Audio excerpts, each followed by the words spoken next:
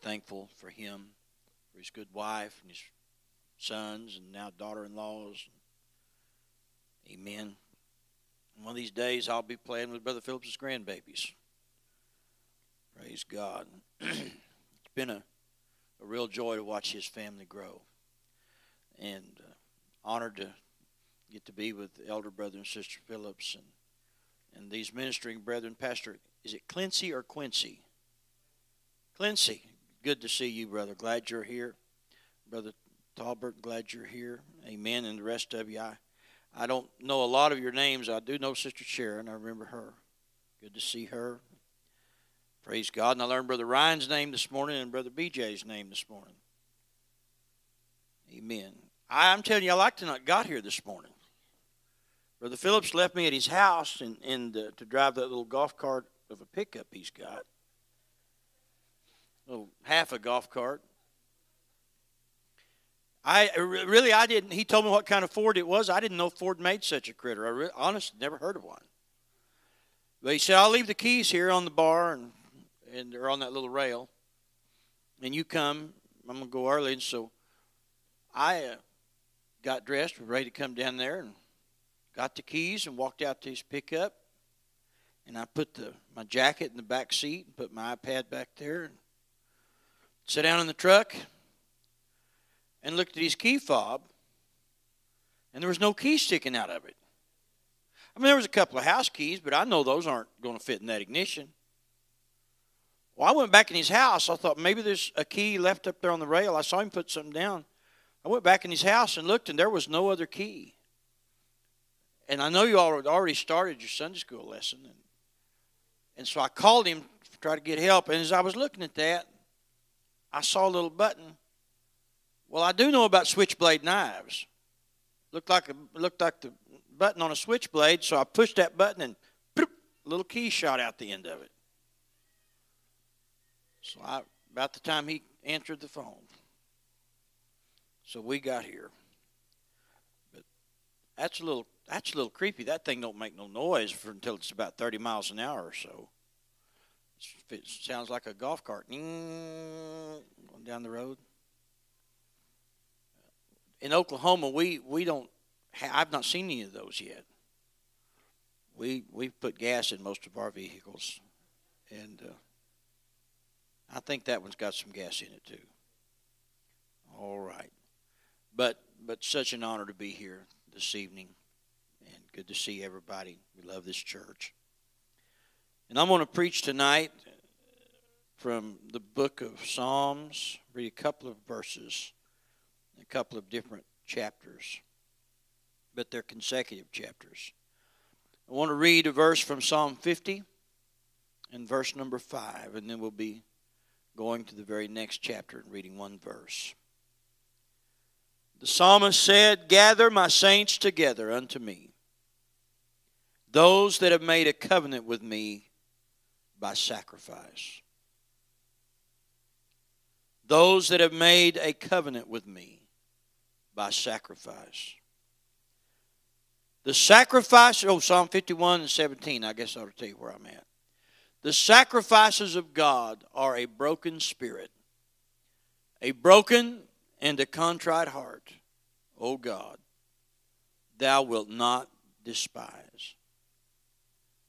Now tonight, my title may not make much sense to you right at first, but I want to preach on this subject, the 4 pillars of New Testament sacrifice. And I want you to imagine if there was an altar up here and there were 4 columns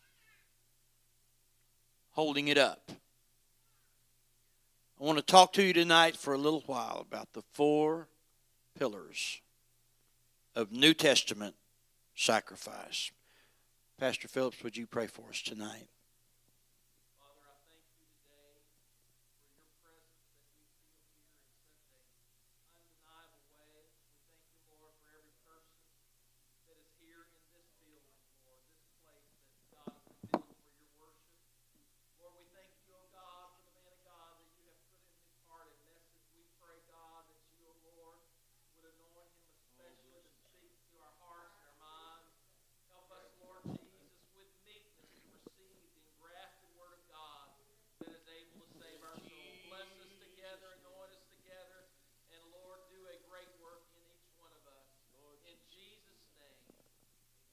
Amen. And the Lord bless you, and you can be seated tonight.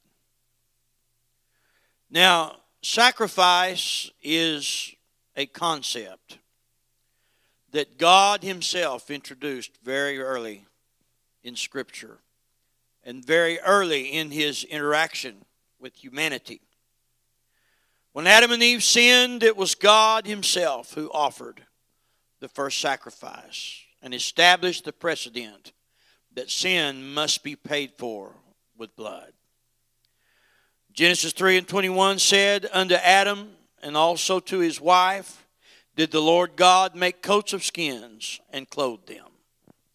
I'm glad that God didn't only deal with the penalty of sin by shedding those animals' blood, Brother Ryan, but I'm glad that He also dealt with the shame of sin. And He put some clothes on Adam and Eve. Praise God. Shame is the emotion of sin. And God wanted to deal not only with the eternal penalty, but with the shame that is associated with sin and wrong.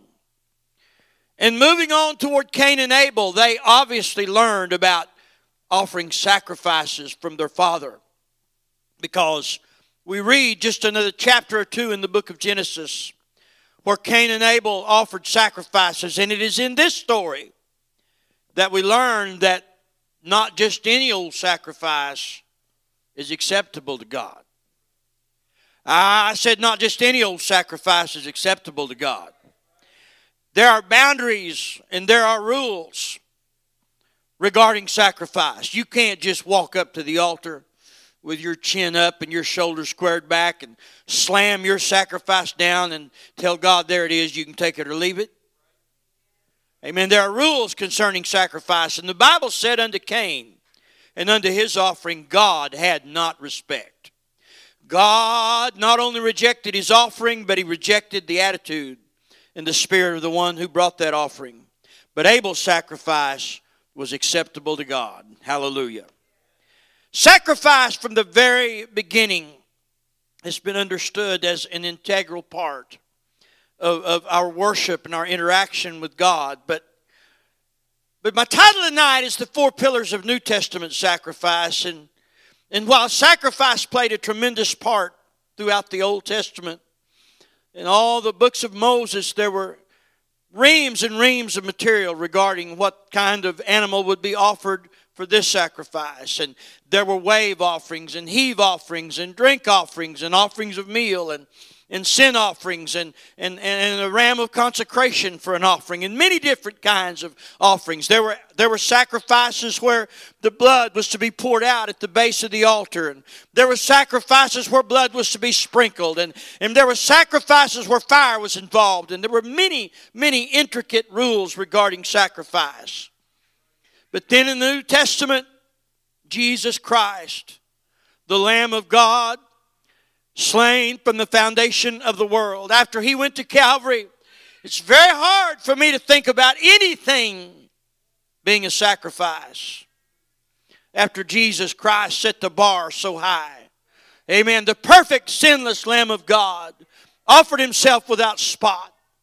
And it's really, really very difficult for me to consider very much that we would do for God a true sacrifice after the offering of Jesus. You know, I've heard some folks go on and on about what they had to give up for God. And when I listen to some of them talk, it almost sounds like they about halfway regret it.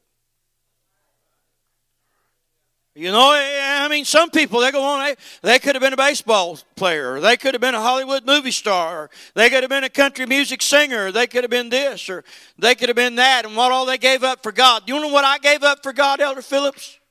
I gave up hangovers, and black eyes, and violence, and broken relationships, and all kind of stuff like that. Hey, listen, God didn't get no bargain when He got me. I got the better end of that deal. And I'll tell you a little secret. You got the better end of the deal too. I don't care what you laid down. Amen. What we got from God compared to what we traded in, we made out good on that deal. Yes, we did. Made out like bandits on that deal.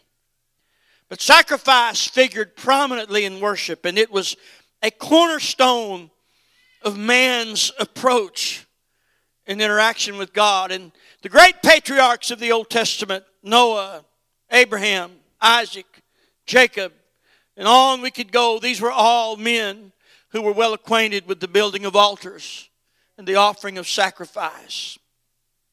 God gave Moses the law, an elaborate and detailed system where sacrifice was an integral part of it.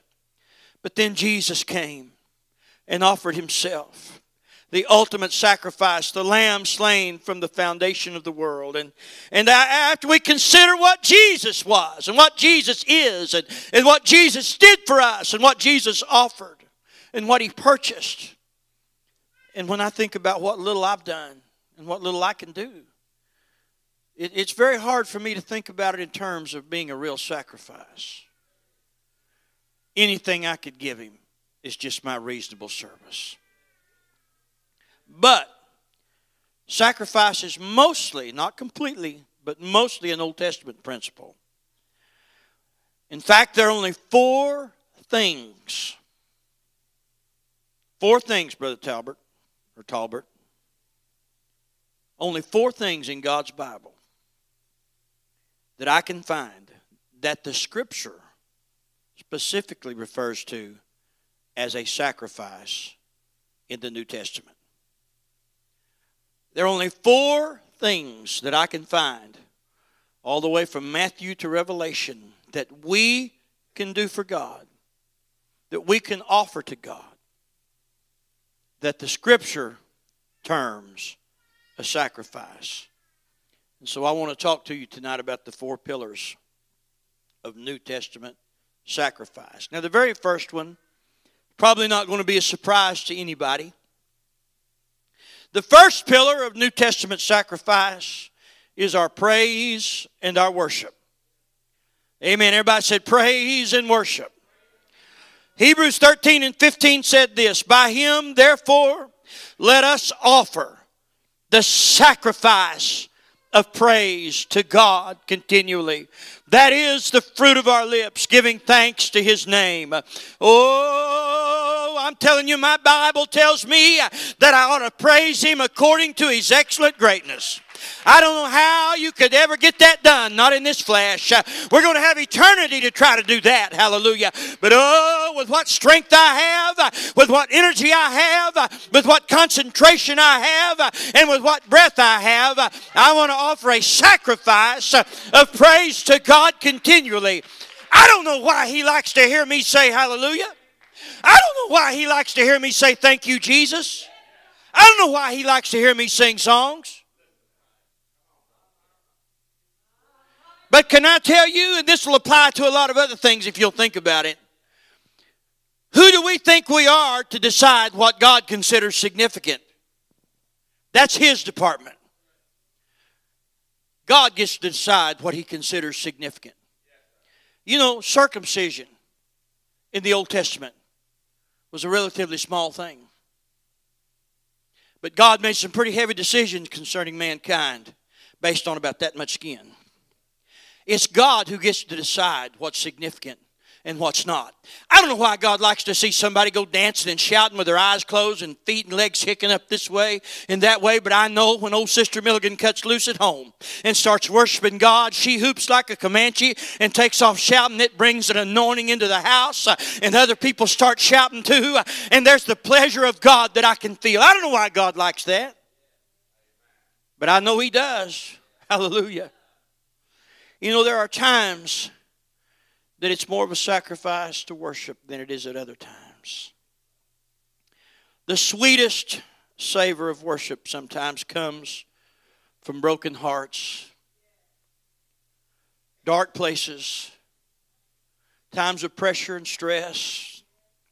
And though we may be experiencing suffering and sorrow, yet there's still something in us that just has to praise God. And I've got to believe that God loves that kind of praise. Oh, hallelujah. I remember one time I was preaching revival years ago in a different state than this. And I was preaching that night on praise and worship. And about 3/4 of the way through my notes, it started really catching hold, and folks started coming out of their pews and shouting and dancing and worshiping God. Elder, I saw a little woman. I didn't know any of those people. I saw a little woman come up, and she was lost in the Spirit. She was staggering this way and that. Her eyes were closed. Tears were running down her face. She was waving her hands. And I saw her just worshiping, lost in worship. And over on this side, there were some other people coming up front. And there was a little boy. I think he was about 10 years old. And I just happened to notice him. He went,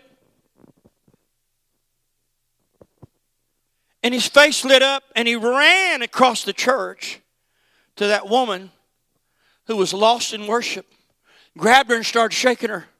And it took her a minute to disengage from the Spirit. Finally, she bent down, and he whispered something in her ear, and I just thought she was worshiping. She took off shouting and running and dancing and carrying on, ran about one lap and grabbed the pastor and said something to him, and he took off shouting the other direction. I found out after church that just that very week, that little boy had been declared by a doctor permanently deaf in his ear, his one ear. They said there was nothing that they could do for him. He had had a series of ear infections that had taken his hearing from him, and that he was irreparably deaf. And that night, while his mother was over here worshiping God out of a heart that had to be heavy, out of a heart that surely must have been broken for her little boy that was going to go through life with one ear that didn't work. Yet she came and worshiped God with abandon. And while she was over here worshiping God, I didn't know that little boy was deaf. Nobody anointed him with oil. Nobody laid their hand on him. But I'm going to tell you what Jesus did. That sacrifice of praise wafted up into the heavens. And he took a deep breath and said, I like what I smell coming from down there. And he reached down a nail-scarred hand and opened her little boy's ear. I'm telling you, oh, your sacrifice of praise and worship is not insignificant, my friend. It's not unimportant, and it's not shallow. Hallelujah. God loves it when we praise Him with all of our heart, all of our mind, all of our soul, all of our strength, and all of our might. When Job had been stripped of his finances and his children and everything that he owned and even his health, he dropped down to his knees. And God said, angels, get ready to record these words. It looks like he's going to praise me. And after Job had lost everything that meant anything to him except for his wife, he dropped to his knees. I'm sure the devil was laughing behind his hand. He thought, I've crushed him now. But then he saw his hands go up. He saw him look up to the heavens. And God said, here, we're going to record this one forever. We're going to put this one in my book. Naked came I out of my mother's womb, and naked shall I return thither. The Lord gave, and the Lord hath taken away. Blessed be the name of the Lord. I'm going to tell you, when you worship Him through a time of heartache, through a time of trouble, through a time of sorrow, with a heart that's broken and a spirit that's crushed, that is something God said, I'll accept that as a sacrifice.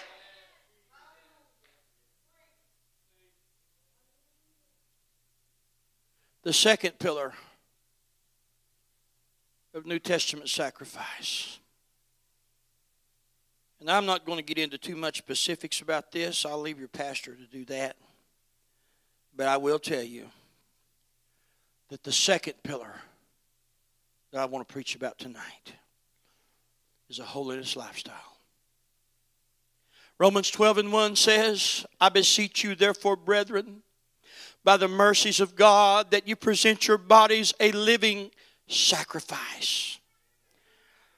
That you present your bodies a living sacrifice. Oh, somebody said, all God cares about is the heart. No, He cares about the heart, yes. But He also said, present your body a living sacrifice, holy and acceptable unto God, which is your reasonable service. Let me tell you, Jesus died for us. He wants us to live for Him. Our life is a sacrifice. I obey Him because I love Him. I want to read a couple of verses out of Ephesians 3. This is one of my favorite places to preach holiness from. Ephesians 3 and 10. Put that on the screen, please. Paul was writing to the Ephesian church, and you're going to have to let me unravel this a minute. Paul, the King James English is a little hard to follow here, but I'll tell you what this means. Paul said, to the intent that now, under the principalities and powers in heavenly places. Now, we all understand that we wrestle not against flesh and blood, but against principalities and powers, against rulers of the darkness of this world, against spiritual wickedness in high places. So Paul's talking about that.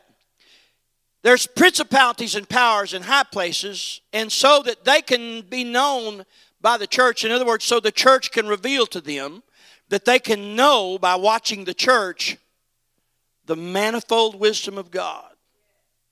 Go ahead and put the next verse up, and then we'll go back. According to the eternal purpose which he purposed in Christ Jesus our Lord. Now put Ephesians 3 and 10 back on the screen. What Paul was saying, it is the privilege of the church to manifest and to reveal the manifold wisdom of God. Not just to this world, elder. Not just to your neighbors and not just to your family and not just to the people you work with. But I'm going to tell you, we've got an audience that we can't see. Because there's principalities and powers. And when they look down at God's church, oh, let me tell you, the devil and that 1/3 of the angels that followed him, that could not stay submitted to God in heaven, surrounded by the Shekinah glory of God, when sin had never been invented, but iniquity sprang up in their hearts. When they see an apostolic woman come out of her house of a morning, and they can tell by the way she has presented herself, that she's submitted to God and submitted to her husband, they get the message. They're seeing a facet of God's manifold or God's multifaceted wisdom.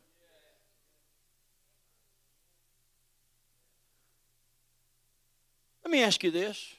When the prophet came to David, who's one of your best Bible scholars around here, Brother Phillips? There's so many. Well, just pick me out one. Who do you want me to mess with? Brother Ryan. Brother Ryan, you're up. Your pastor just paid you a high compliment because he knows if I get to messing with you, it could be bad. But let me ask you, you remember there was a guy in the Old Testament, he was a king, and he committed adultery with a woman. Who was that? David. You remember the name of the woman? Bathsheba. Hey, he's batting 1,000 so far. And a prophet came to him and pointed his bony finger in his face and he said, "You're the man." But you know what? Nobody knew about that so far except for God and Bathsheba and David. And he had to let Joab in on the action because he had Joab send Uriah the Hittite up to the front of the battle and then pull back from him. But in other words, this was not a widely known fact. This word had not got around yet. But do you know what Nathan said to David? He said, "You have given great occasion to the enemies of the Lord to blaspheme."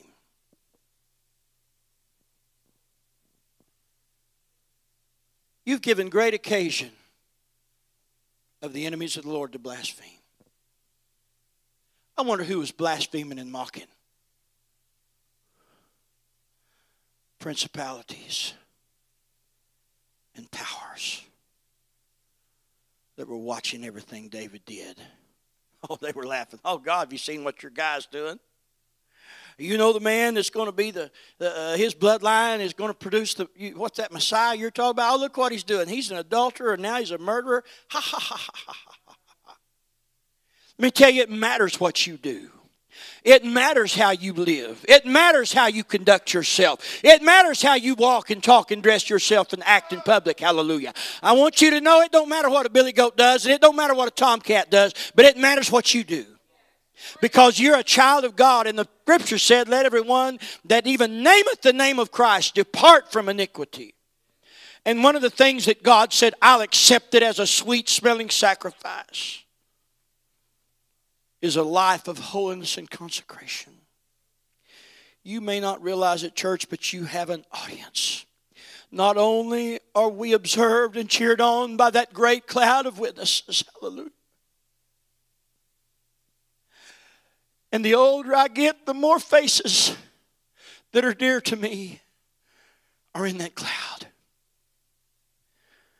Saints of God, family members that have gone on to glory. But oh, I'm going to tell you, you are watched by a spirit world that's waiting for you to trip up. That's waiting for you to fail God so they can mock and scoff and laugh. But I'm going to tell you that when you live out the teachings of God's holy book and receive the blessings that are the inevitable consequences of obedience, you are revealing God's manifold, multifaceted wisdom to this world. There are the wisdom of God is like a diamond with innumerable planes and surfaces that reflect the light in so many different ways. When you order your home after the teachings of God's Word, and the peace and the orderliness and the love that comes from that and the fruitfulness that comes forth from that, you're manifesting an aspect, a facet of God's manifold wisdom. When you conduct your finances the way God's book says to do, and you're blessed in turn, you're manifesting and revealing another facet, an aspect of God's manifold wisdom. When you forgive those who do you wrong, and you go ahead and become a peacemaker, and you manifest the Spirit of Christ, you are manifesting another facet of God's manifold wisdom. When you structure your priorities around worship and arrange your lifestyle and choices and walk and talk according to God's book, you are manifesting God's manifold wisdom. After what the Lord has done for me, nothing He can ask of me is too much. He has promised me eternal life. There's no accountant that can calculate. Nate, I have every confidence you're going to be a good accountant. And you may have the best software available on the face of the earth some of these days, but you'll never be able to calculate the gift, the value of eternal life. And in the light of that, nothing He can ask of us is too much. Nothing. The third pillar of New Testament sacrifice, Philippians 4:18. Put that on the screen, please. There we go.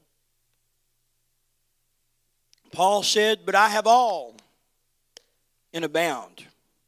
I am full, having received of Epaphroditus the things which were sent from you, an odor of a sweet smell, a sacrifice acceptable, well-pleasing to God." Epaphroditus had delivered an offering to Paul and the saints there. And Paul said, that's a sacrifice, well-pleasing to God. I want to tell you tonight, now tithing is not considered a sacrifice.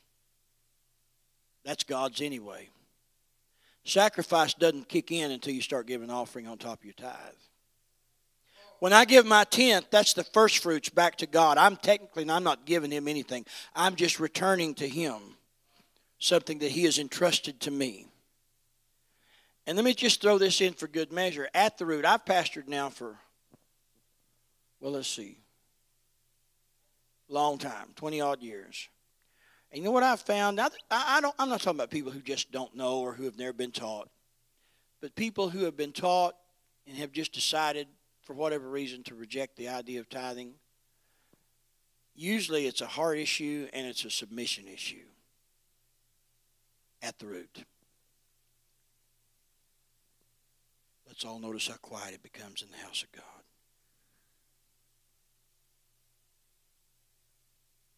I said it's a submission issue usually. Tithing is about acknowledging the lordship of Jesus in your life. And if you chafe at the leadership of God's constituted authority, who is your pastor there, you're really chafing at God's authority. Giving starts with my offering. But Paul let us know that giving financially is one of the four things that God considers a sacrifice that He is pleased to receive. You know, that places it in a pretty exclusive category. If there's only four things that God's Word terms a sacrifice that we can do in the New Testament that He'll accept, I'd say they're pretty important, wouldn't you? Now I was raised very poor. Very poor. We got our water. We had a black pipe that run down in the creek, and just on top of the ground and run off in the creek. And we had a filter. We had a very high-tech filter on our water pipe.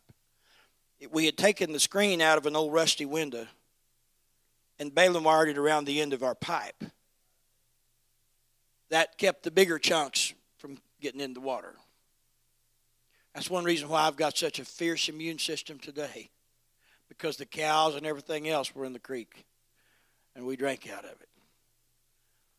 I've eat lots of squirrel and rabbits and coons and meadowlarks and blackbirds even, and quail and deer. Anyway, I could go on and on about it. Groundhogs, we really like groundhogs. They had quite a bit of meat on them. But I like them a little better even than, possum. They're a little more tasty than a possum. Possums are better if you put them up for a couple of weeks and feed them corn, because they eat dead stuff. You've got to get them clean. Catch them alive and shake them out and put them in a tow sack and build a pen and put them there and feed them corn for a couple of weeks, and then they're all right to eat. But anyway, we were just pretty poor. But now my wife, her parents had a business in Tulsa. And they weren't millionaires, but they were well-to-do, and she never wanted for anything. I mean, money was never really a problem. It was always a problem at my house. Always a problem at my house. Every time we went to town, I knew that we were spending money that my mother did not want to spend and really had to spend. And so I grew up with that penny pinching attitude. And God was good to me, and I pay my tithe, because I was convinced I needed to do that. But boy, I was pretty chintzy on the offering. But my wife, we got married. Hey, that woman gives. I mean, she's a cheerful giver. And I wasn't cheerful about her giving. I mean, it caused problems in our marriage, because I didn't like how much money she'd put in. She said, "Oh, God will bless us." And I said, "Well, with what?" And anyway, God worked me over about that for a few years. But I remember we had our first baby. He was about 4 months old. And he got very, very sick. Colton, he's preached here. My oldest boy. He got very, very sick, Brother Phillips. I'm talking about very sick. He got his stomach. He got something wrong with his stomach. And his mother had been unable to nurse him.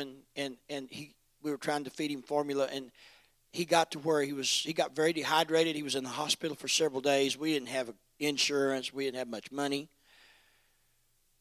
They were recommending that we buy this expensive formula, and that's been 27 years ago, sister, and some of it was $50 for a little can of powder, that real hypoallergenic baby formula, and he couldn't keep it on his stomach.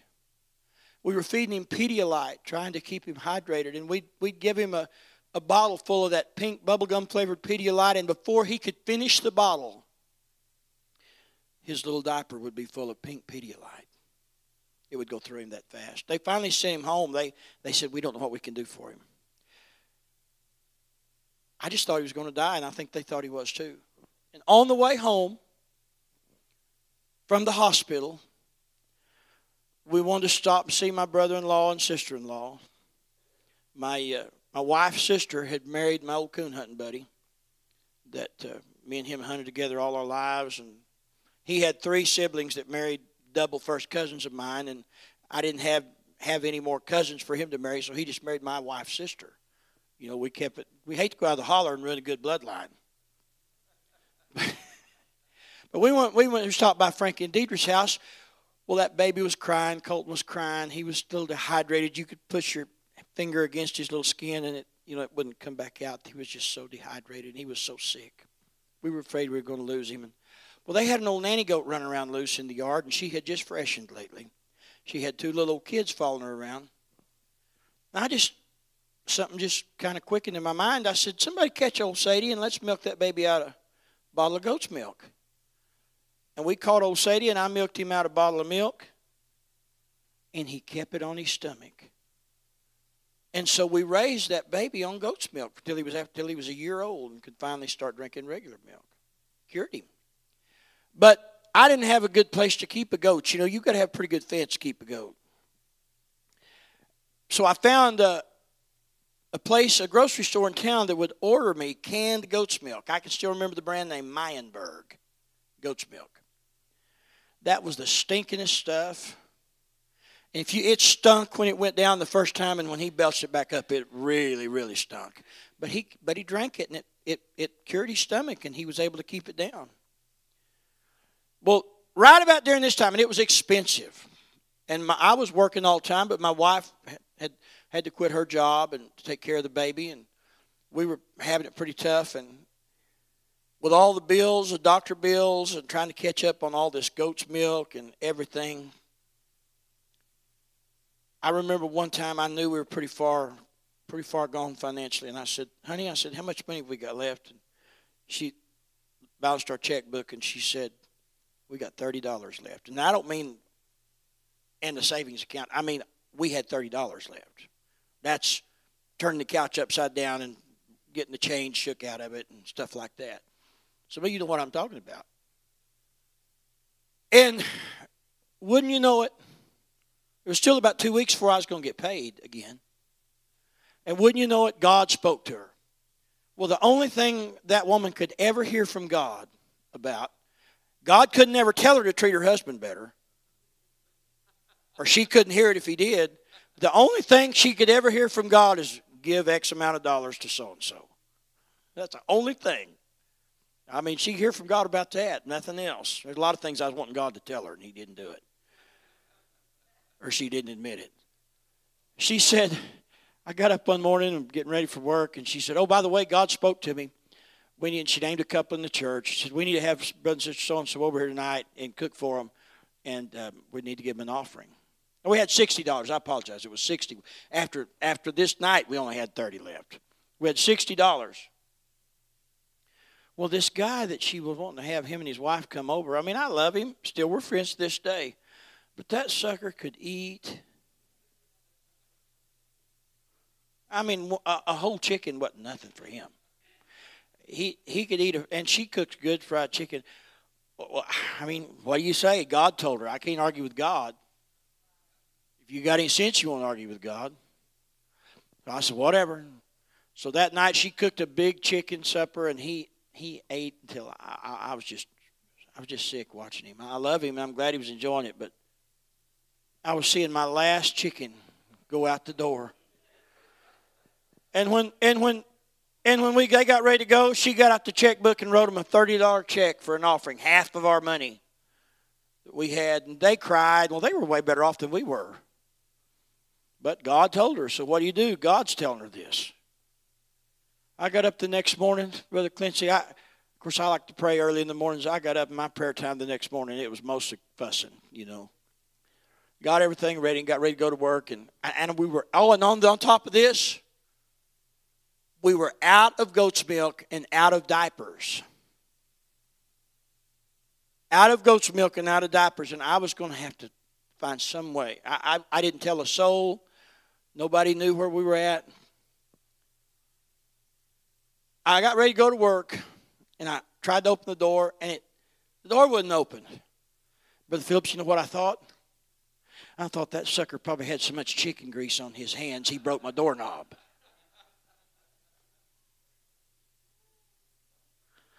I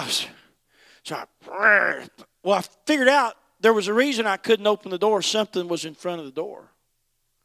So I pushed the door open a crack, and I stuck my head out and looked around. Brother Ryan, there was a big case. A case of cans of goat's milk. And a great big box of diapers sitting on top of it. I hadn't told a soul that we were out of goat's milk and out of diapers.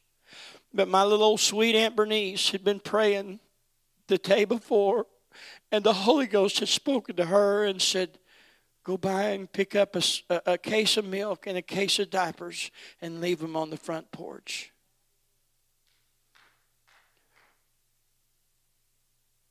I was feeling a little better then. At least Colton was going to eat. I may be going to be fasting for the next 2 weeks, but at least my baby's going to eat. Elder, when I got home that night from work, my wife was smiling. She was dusting and feeling good around the house, and I said, well, how are you? She said, oh, I'm fine. She said, we got some mail today. And, of course, my first thought, well, I wonder what bill we got today. She had given our half of our entirety of our money, $30 out of 60. There was an envelope laying over there on my coffee table, and I picked it up, and it was from the insurance company. Unbeknownst to us, we'd been overpaying on our insurance, and there was a $300 check. A $300 check, exactly 10 times the amount that God had spoken to her to give. The night before, hey, I'm going to tell you, not only is it one of the things that God accepts as a sacrifice, there is a blessing coming when you obey God and give. I said there is a blessing coming when you obey God and give. We often say it, but it's because it's true. You cannot outgive God. Hallelujah. Oh, I think somebody ought to worship. Hallelujah. Praise God. Praise God. Well, this brings us to our final pillar. One more. Philippians 2:17. Paul said, yea, and if I be offered upon the sacrifice and service of your faith, I joy and rejoice with you all. The fourth pillar of New Testament sacrifice is the life of a man of God as he gives himself for his people. You know, there are basically three reasons why we go through trials, all of us. Maybe because we've left a door open for the devil to attack us through our disobedience, and we're just reaping what we've sown. Sometimes it's just because time and chance happens to everybody. And then sometimes God allows a trial to come because it is to help build our character, increase our faith, or teach us some lesson that we need to learn. And all of us are subject to trials that come for those three reasons. But there's a fourth reason why a man of God sometimes and his family go through things. There are times your pastor will go through things not because he's left a door open for the devil. Maybe it's not just time and chance. And it may not be because God sees his character needs to be adjusted or his faith needs to be built. But there is a reason why God allows men of God to walk through things. 1 Corinthians 4:9. Put it on the screen. Paul said, for I think that God hath set forth us, the apostles, last, as it were appointed to death, for we are made a spectacle. Everybody said spectacle. You know what that word spectacle is in Greek? It is the Greek word theatron. It's for Greek theater. In college, in the humanities class, they taught me that in Greek theater, that it was not only for entertainment, but the Greeks considered it religious instruction also. That principles of their religion were acted out in the plays that were written by their great playwrights. And Paul used the word theater. He said, we're made a theater unto the world and unto angels and to men. Pastor, there are times that a trial will visit you, not necessarily because you've left the door open, not because God's trying to do it for you to build your faith or character, and nor is it just time and chance, but there are times that God says, you know what? There are certain principles in my word that my church needs to see played out in flesh and blood, in real time. And I'm going to trust you to exhibit grace under pressure and a right spirit when you're done wrong, and a righteous attitude when you're attacked. You don't need it. You didn't sow it. It's not just time and chance. But do you know who it's for? It's for you. Because there are times that God needs His people to see the principles in His Word acted out in flesh and blood in real time. And Paul said, if I be offered, I be offered.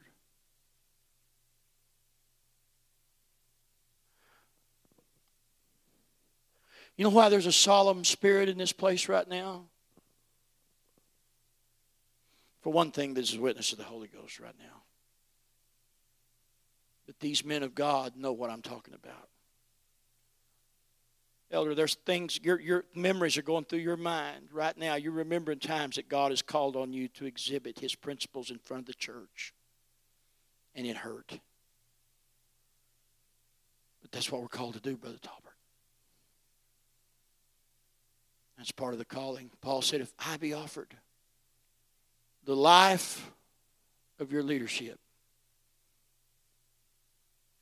is a sacrifice that God said, I'll validate that as a sacrifice.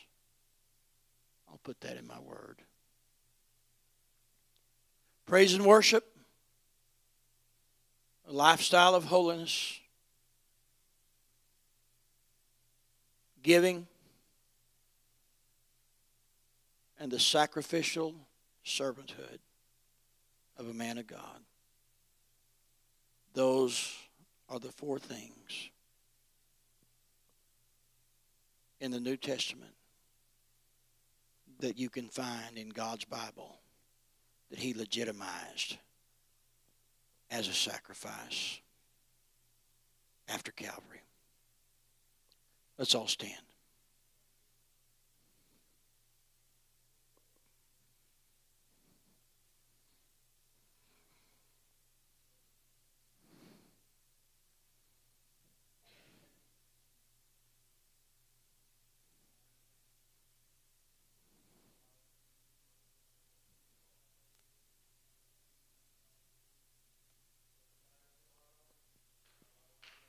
Oh, somebody ought to be praying right now.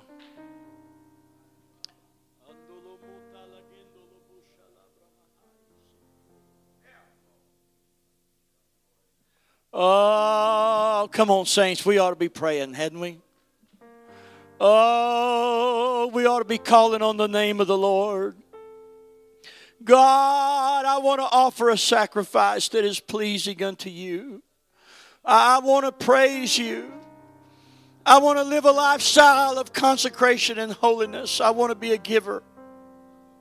And I want to appreciate what the man of God does for my benefit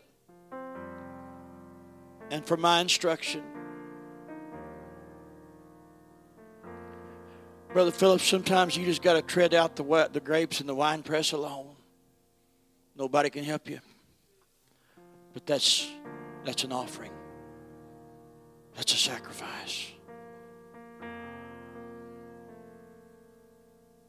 Let's lift our hands.